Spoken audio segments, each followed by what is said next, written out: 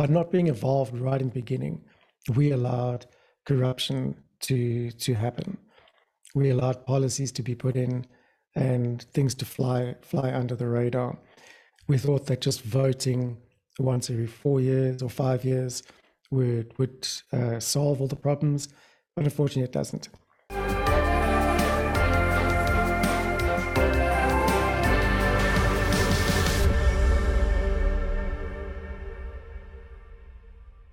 How can we as ordinary citizens mobilize against hostile government action?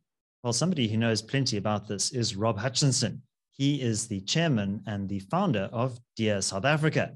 Rob Hutchinson, welcome to Solutions with David Ansara. Thank you, David. Thanks for having me on. So let's start off with why you started Dear SA and what does Dear SA do? It's quite an interesting story, to tell you the truth. It started back in the ETOL days when we were fighting ETOLs.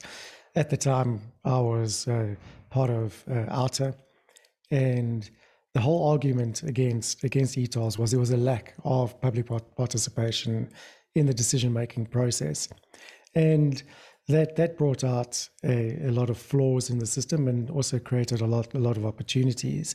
I think in that case, only 25 people responded to an advert that was placed in national or local newspapers, and government went ahead and ticked the box and said, yes, we consulted with the public, and therefore adequate public participation had taken place, which of course it hadn't. To this day, we still don't know who responded, who those 25 respondents were, or what the content of their submissions were. So when I left OUTA, which was about four or 5 years ago, then I saw an opportunity to create an organization that does facilitate public participation in an open and transparent manner. And that's pretty much what we do. We scan the government gazettes, we go through other notices, and we rely on the public to inform us of things that we might have missed. And then we build a campaign around that. We don't run petitions as such, which most organizations do. Our process makes sure that every person who does make a comment has their voice represented in a legal format as an individual submission on whatever the call for comment may be. And that's generally in response to policy amendments, proposals, and so on.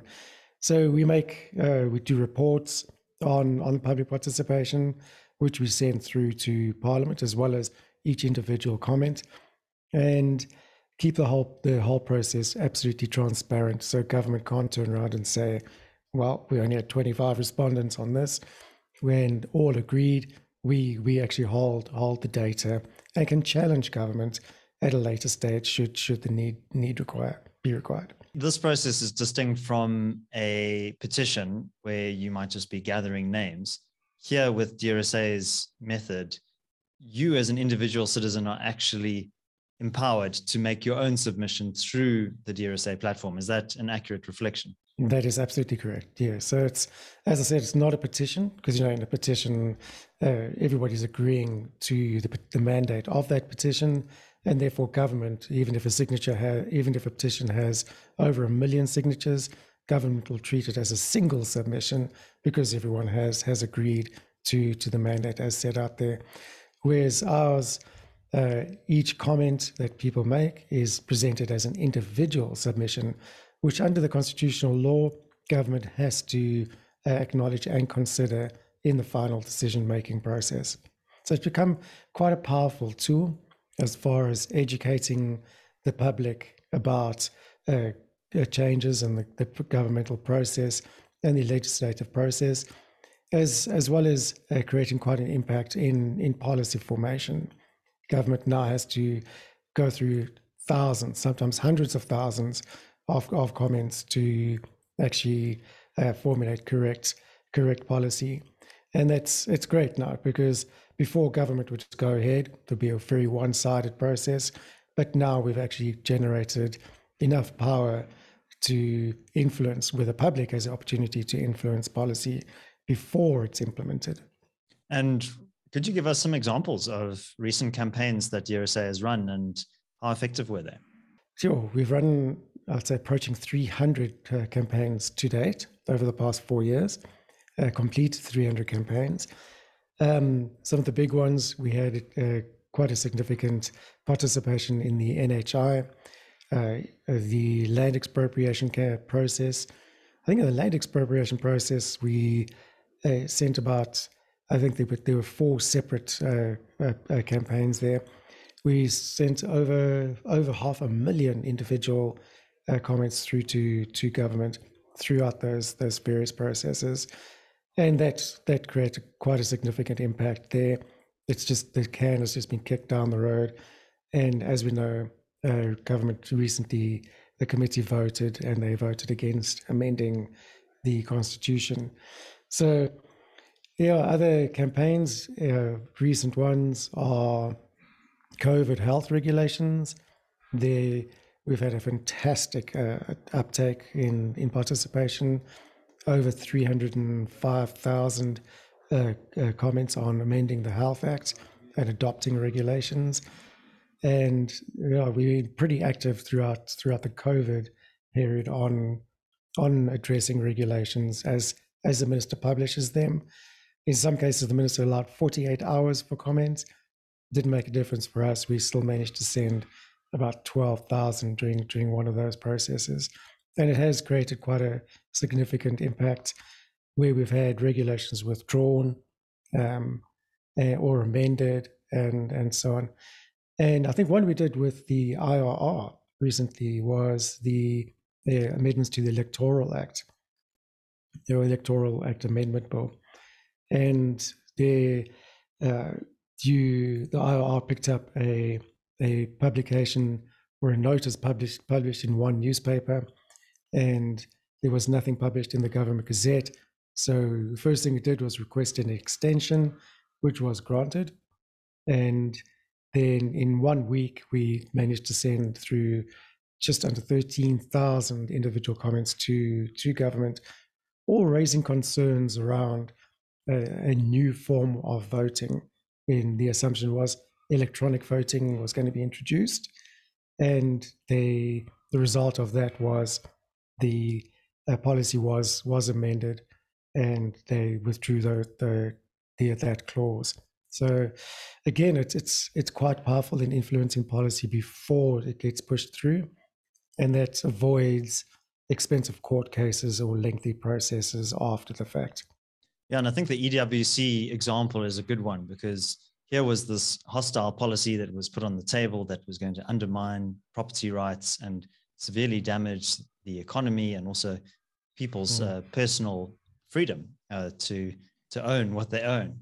And I think that was a good example of a multi-pronged strategy, because in addition to the usual letters to the editor and op-eds and public campaigns, it's also saying, well, actually, we need you on our side to kind of push back against this. And yeah, eventually, as you said, that ad hoc committee, their proposal to amend Section 25, that was ultimately voted down. And I think that kind of pincer maneuver of pressure, I think really helped a lot. And the Electoral Amendment Bill as well, I think that was a very good example of a successful, speedy resolution to what would also be quite a damaging policy. So, I mean, I think it's easy to get despondent in South Africa about the myriad bad laws. I think we have a department of bad laws that is working very actively. It's the most productive department in the government. But I think it also shows that, there's this theory of balance of forces, that the ANC government will advance a certain policy agenda until they reach resistance. And so that's why it's very important to have that resistance there to absorb that advancement. Exactly. So I think, go ahead. I think the difference is that we provide the participant an opportunity to either agree, disagree, or we call it not fully agree or disagree. So they have 3 options, and you can easily see which way the policy goes, and if the public are upset about it, because we offer that choice. And we acknowledge that people will support some policies and be against other policies. And I think that's that raises quite an interesting a point or source of information there. It's because we can go into the insights and figure out, why do people support bad policy, and is it a case of misunderstanding or not realizing the consequences thereof? And then we can address it from that issue. And the same goes for good policy. Government does once in a while, once in a blue moon, put out some good policy, and that the same would apply there. Why are people supporting it, or why are people not supporting it? And that does offer a different angle to petitions as such. Yeah. So, Rob, I was watching some football the other day, and I saw stadia in Europe filled with unmasked people. But then when I go to Woolworths on a Saturday morning to do my shopping, I'm still required to wear a mask. And it seems that there's this kind of lingering long tail to many of the COVID regulations. And I'd like to speak about DRSA's role during the lockdown. I think initially there was a lot of uncertainty, a lot of fear, obviously, that motivated a very strong response from the government. But as we learned more about the virus and its pattern of behavior, and as the virus became more endemic, it seemed that a lot of the initial strong reaction was maybe unwarranted. But the kind of poorly judged regulations still persisted. What was DRSA's role during the lockdown? And then we can maybe speak about how the regulations are evolving and what role you continue to play. Look, I think COVID provided fantastic opportunities for all civil society organizations, in that we all suddenly became extremely aware of governmental processes as public or as citizens.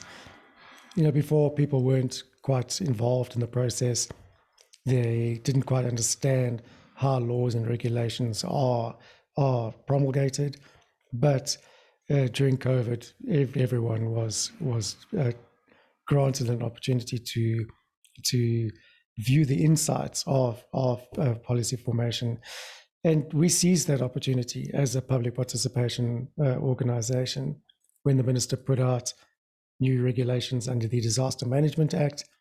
We had to question some of them: open-toed shoot, warm dinners, ban on e-commerce, certain restrictions on exercise windows, and many more, closing of schools, and so on. So we ran several campaigns throughout COVID, and we're still, some of which are still running, all in response to regulations and irregularities amongst those. We were quite successful in influencing and the withdrawal of regulations. One was e-commerce. We could not understand why that was banned. So we challenged the minister at the time, and that was withdrawn. It's great. We sometimes we don't get the credit or even seek to get credit on what we do. We just want to see it get done. So a lot of other parties jumped on the bandwagon, including political parties, and saying, "Oh, we did this, and we don't mind. We don't mind. We know." We wrote letters to the minister, showed the public participation, and gave a set a deadline to respond or withdraw by a certain date, which is exactly what the minister did on 3 separate occasions. And because of that, we decided to focus heavily on COVID regulations, the Health Act, Disaster Management Act, and everything else related to unwarranted lockdowns, but with an open eye, rather than oppose everything that comes out. We wanted to hear the public's view on these matters, and then we acted legally through the courts, based on the feedback from the public. So we didn't act and represent ourselves. We represented all participants in South Africa, South African citizens in general. And yeah, it's been an absolutely great time. Well, I wouldn't say great time during COVID, but it's been an interesting time, without a doubt. We've definitely grown as an organization. The public, and one of our main functions as an organization is to educate the public to the importance of getting involved in democracy at a day-to-day level, not just at elections. And COVID certainly did provide that opportunity and that awakening. So yeah, it's been a good time during COVID for us. I go back to saying it's a good time, but it has worked well. The fight is still on with the shift of the regulations once housed under the Temporary Disaster Management Act. They are now being moved to be permanent under the National Health Act. And that is a major concern for us, because even the regulations that were once set aside, like isolation measures and forced quarantine and so on, have crept back. They're back into the proposed regulations for the Health Act.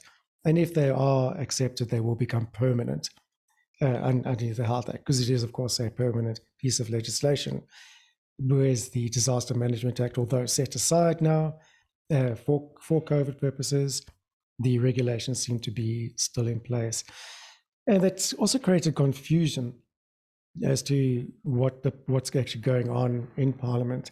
So when the Disaster Management Act was withdrawn by the President, they had in place what they call temporary regulations or interim regulations, and those mask wearing and social distancing and venue capacities were still in place. Those temporary regulations were only supposed to be there for, I think they actually called them limited regulations, were only supposed to be there for 30 days in a cool down period. However, those regulations in particular have now been adopted to be permanent under the Health Act. And that was without any public consultation or review process or comments from the public. In the meantime, they've put a set of draft regulations together, which were what were once housed under the Disaster Management Act. And the intention with those is to move them to be permanent under the Health Act. And those are the ones that are currently open for public comment. Our main thought is that they will slowly move certain regulations one at a time or a handful at a time to be permanent, as they did with those limited regulations, and which makes the whole public participation process on those draft regulations kind of pointless. But nonetheless, that's why we have taken the minister to court on the regulations, on the limited regulations, and the draft regulations, and we'll be in court on the 26th to the 28th of July, challenging all of that. If successful, I'm always hesitant to say when successful, but if successful, we should be set a precedent there, and perhaps a global precedent as well, as to how to challenge a government that definitely seems to be overreaching as far as regulations and limiting regulations goes. Yeah, and I think it's very important to check that excessive state power, Rob. So you mentioned litigation. I mean, how does litigation form part of your strategy? So it's not just that you're making submissions to Parliament or whichever government department, you're actively taking on bad policies as well in the courts. Yes. How successful have you been in the legal arena, and what is your approach? Our approach is pretty simple. We act in favor of the participants, and if the public participation process has been flouted or ignored, then we have an obligation to challenge it in its entirety. And the objective there is to either restart the public participation process or have it set aside and to declare it as unconstitutional. And we've been very successful in our court cases so far. The first lot was getting the certain regulations right in the beginning. I think it was in 2020, having certain regulations withdrawn. That worked out very well. And we've challenged many other pieces of legislation that we seem, that the public informs us or participants inform us to be incorrect. So if government goes ahead and implements something where the public have wholly objected to it, then we will act in favor of the participants and have that addressed in court. And most of the time, government retracts. They announce that they're going to challenge our application, but then they retract at a later stage once presented with the evidence of public participation. It's an incredibly powerful motivator, and obviously government is afraid of backlash from the public or from us or from other organizations that we collaborate with. So, Rob, I think something that I've really admired about DRSA is the way that you've used technology to highlight these issues, to facilitate public participation. And a lot of people are quite pessimistic about the disruptive role of technology in terms of the impact that it's had on democracy. You see lots of hand-wringing op-eds about misinformation and things like that. But, I think that there's a huge positive upside to the internet and the way that it's been able to highlight and disseminate the dangers of these bad policies and also mobilize people. How do you go about using technology in terms of marketing and disseminating your campaigns? Oh, well, technology is at the forefront of everything we do. The platform is an online platform, and it operates by user input. So it's been an absolute wonderful opportunity to first of all inform people, and we use social media extensively for that, and of course an email database which we have gathered from each campaign. Every time someone does participate, they are added to the communication database, where of course they can unsubscribe at any time they want, but we use it to inform people, keep them updated, keep them in the loop as to what's coming up, presenting new information, and so on. Our database sits at about 1.4 million subscribers currently, and it's grown at an absolute rapid rate. Social media has also been absolutely wonderful. We have a fantastic Telegram group with about just under 10,000 subscribers in that, and that is instant communication. It works really, really well. We use that to put out news articles, some from us, some from other organizations, a lot from the media, but all relevant to policy and perhaps the campaigns that we're running currently. Our Facebook page is approaching 200,000 members right now, and also the same strategy as the Telegram group. And then of course Twitter and everything else. But the main technology is obviously in the participation platform itself, and that has really made it really incredibly simple for anyone, no matter who you are, to have your say. It can be mobile based. It's built for mobile, and as I think about 90% of our participants do participate through their mobile, and it's really simple. It takes you not more than 2.5 minutes to have your say, have your voice represented in Parliament on a policy, and of course it's given us great insights as to the public sentiment, and certain demographics and certain groups, and even geolocation does influence people's understanding around policy, which gives us an opportunity to clarify issues or to distribute correct information. There's a lot of misinformation that does go around, as we know, and the sources can sometimes be rather interesting. We've seen misinformation coming from government even, and do chop and change, or different departments in government have totally different interpretations of certain laws and amendments, which is quite concerning. But it's been great. The one problem we do face is that because it's online, it does limit access to those who have who don't have internet access or a smartphone as such. But we do have plans and a working relationship with certain provincial legislatures and with National Assembly to address those issues. So we're working a lot lately with the new parliamentary constituency officers, and we actually are currently doing a public participation education program to get people more involved. And then hopefully Parliament will realize the need for a zero-rated portal so it doesn't use data and so on, which is already in discussion. So Parliament might sponsor it or convince a service provider to provide the data-free portal, which will dramatically change things and allow anyone to have their say.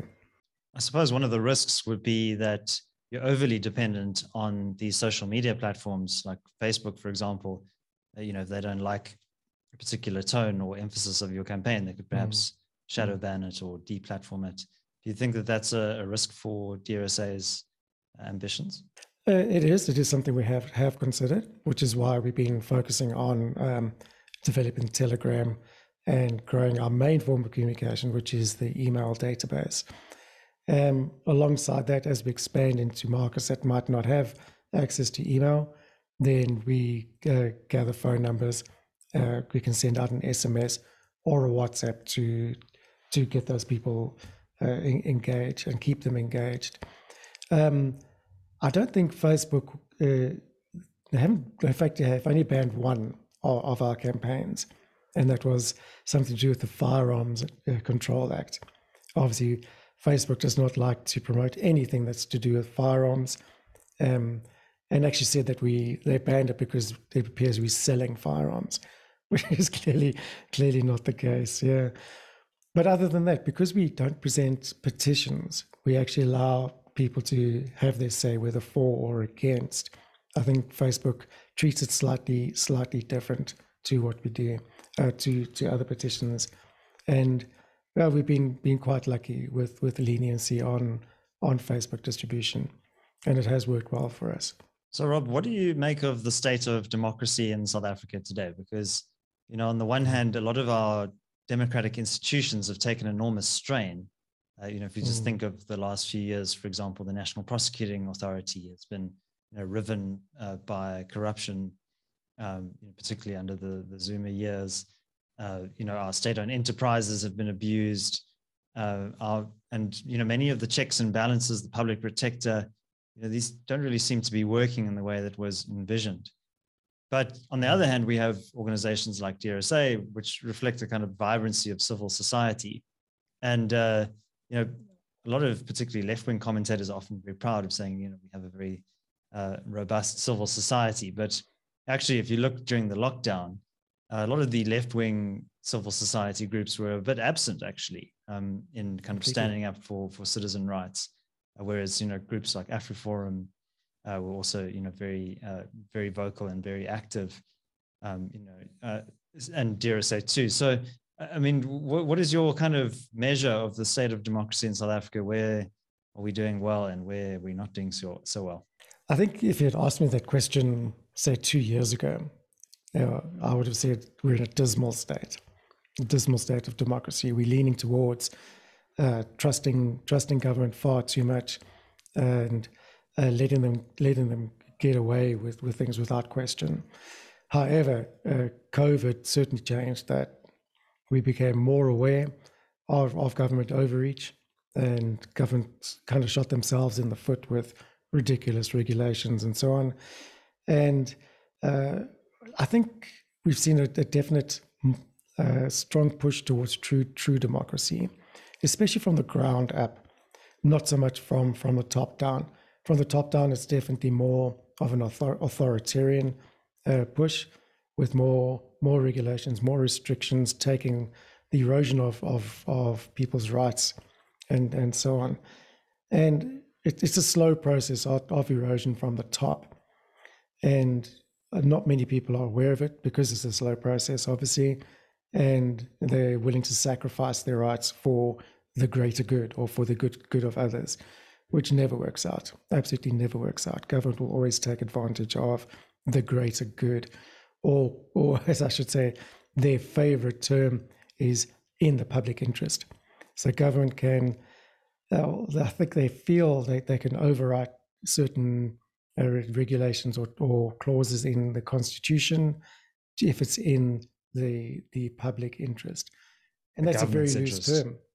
Yeah, it's always in the government's interest. In fact, that's very good. But the public in the public interest is such a broad term. It really has no legal standing anywhere, because you simply cannot prove what is in the public interest without asking each and every individual South African if it is in their interest, which government definitely does not do. So, yeah, I think our democracy seems to be strengthening from the bottom up, but weakening from the top down, which is going to create a very interesting situation when the two ends meet.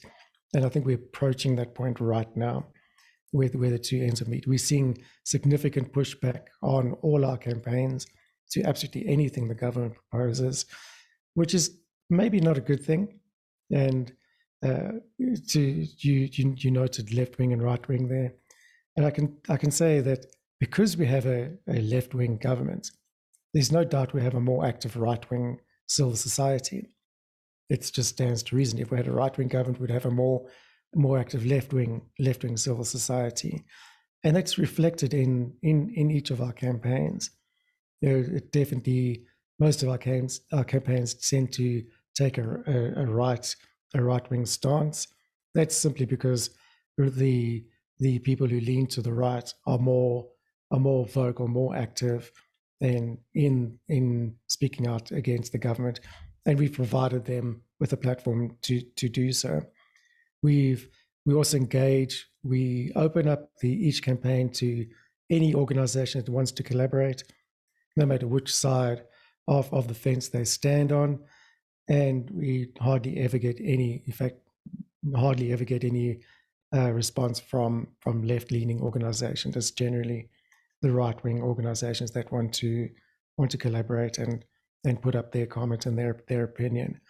So hopefully we'll see a shift in a balance to provide proper democracy, or at least from our platform from up.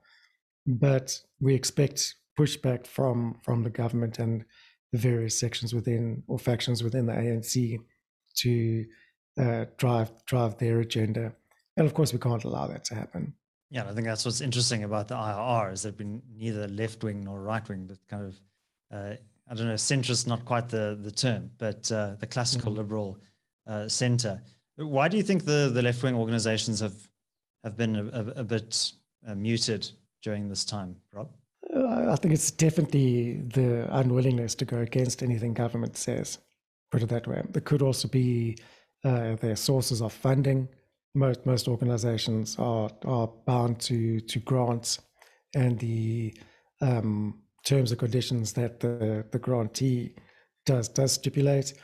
And I mean, we can talk about that for days as to who funds most of these organizations, but I think it's definitely to do with that. You can't go against you don't bite the hand that feeds you at the end of the day. And that makes a lot of left-wing organizations hesitant to step up or speak out or anything, which is crazy because they should be participating. Even if they are in favor of something, they should still have their say and push out the questions that arise. Perhaps it's because if you're not opposing something in the left-wing eye, then you are the enemy. If you don't agree with them, then they are the enemy. And the mere fact that our platform offers an opportunity for both sides to present their views, we don't necessarily agree with any views that go forward. But if the majority of participants are opposed to a left-wing view, then the left-wing organizations will simply avoid it. They won't engage at all. It's quite sad, really. They should do it. And it wasn't always the case. I mean, if you think of the TAC, No. I mean, they played a really critical role in activating the government to roll out antiretrovirals, and it was a very important human rights achievement, I think. But you mentioned funding, Rob, and I mean, how does DRSA fund its myriad activities? Because it must get quite pricey after a while. I mean, I think of Yes, it does. 1.5 million or so on your email subscription list. If I look at MailChimp and MailerLite, that's probably costing you a pretty penny. Absolutely. Yeah. So we've developed a lot of in-house systems to avoid those costs. If we worked it out, if we had to use MailChimp to distribute our newsletter, say once a week, it would cost us R250,000 a month to send it out. So it's absolutely ridiculous. So we had to develop our own in-house systems that do it, mostly working through Amazon, AWS systems. And we were awarded a grant from Amazon themselves of $20,000 in Amazon credits, which has helped considerably. We built a whole framework around the whole environment, and obviously the email sending service is fantastic. So we operate through quite a few grants. We've just been awarded a grant from the African Union to expand into all African Union member states. So there will soon be a Dear Kenya and Dear Tanzania and so on. Pretty much doing exactly what Dear South Africa does, but dealing with local governments and so on. And then there's also plans to, in fact, we've already started the process to launch a global platform, deargov.org, and that will again be dealing with issues around the globe and interacting with local governments as the needs may be. We then also receive a fair amount of donations from participants, most of which are once-off donations.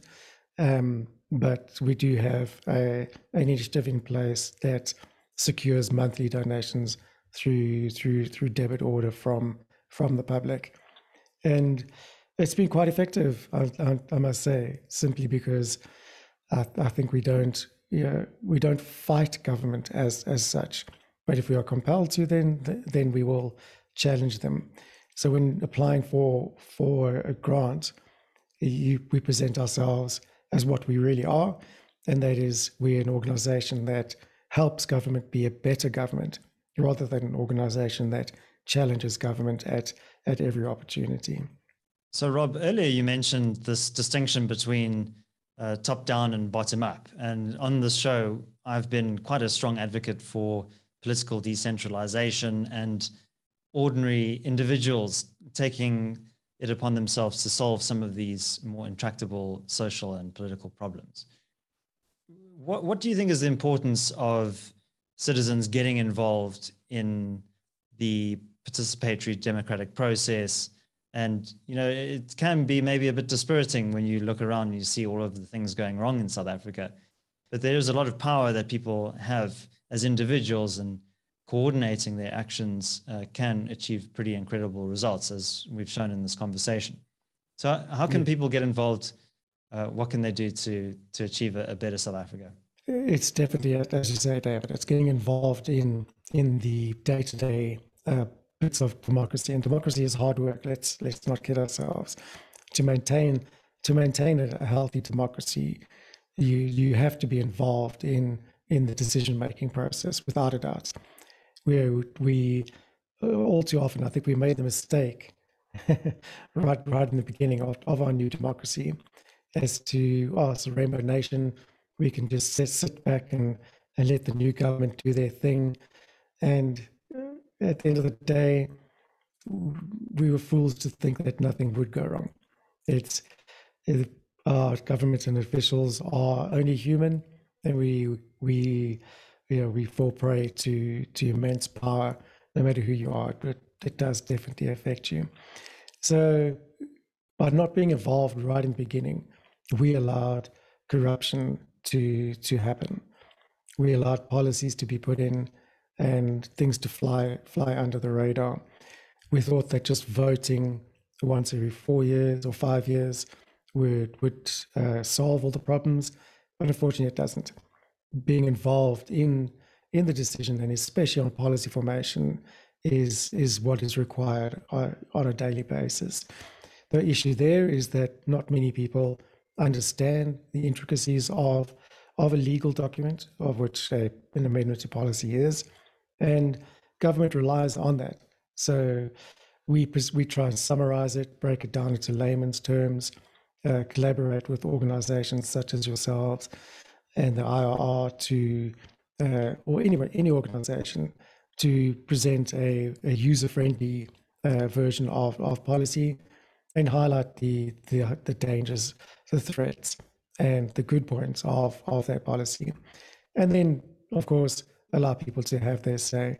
And I must say, David, it has actually created a shift in the balance of power.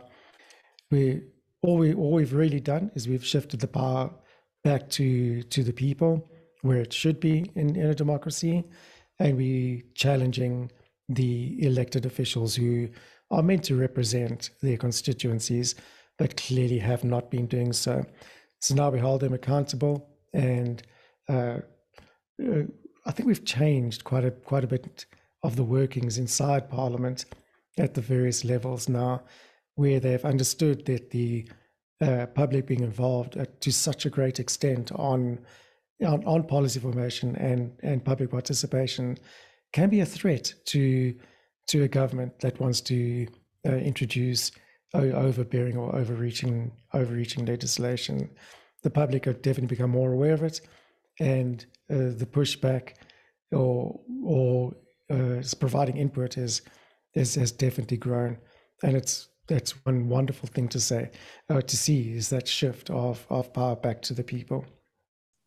The last bastion of democracy is probably public participation. Well, Rob Hutchinson, I think that democracy is not just a set of laws or institutions, it's also a culture and a mindset. And I think DRSA really represents that approach and that attitude. So I wanted to wish you all the very best with your work, strength to your arm, and we hope that you can continue to make the massive contribution to South Africa's democracy into the future. Thanks, David. We plan to be here for a long time.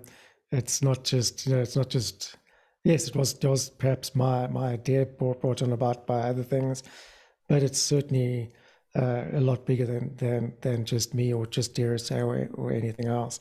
To see an effective change in the government, the change that we want to see, requires collaboration, especially among civil society groups and individuals and organizations.